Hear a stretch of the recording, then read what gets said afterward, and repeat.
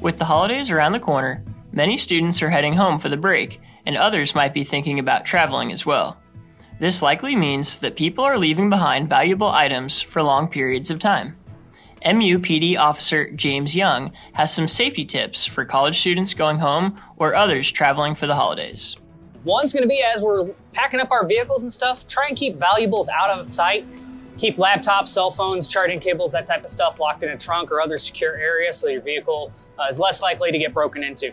The other thing is, don't forget to lock your windows and doors as you're leaving. That's going to help make sure that as you're gone for a break, your stuff remains secure and you don't come back to any unpleasant surprises at the end of the holidays. While it's important to keep your things safe, it's even more important to keep yourself safe as well. Once on the road, with long car rides ahead of them, it's important to keep safety in mind. Crime Prevention Officer Joan Haaf says there are several steps you can take to make your trip as safe as possible. Before you get ready to leave for your trip, check the weather conditions, check your MoDOT map, make sure that your route is clear. And give yourself a break as you're driving. Don't hesitate to slow down if the weather and driving conditions are poor. Keep plenty of distance between yourself and the person in front of you. Have a safe trip. I'm Murray Consiglio with a spotlight on Mizzou.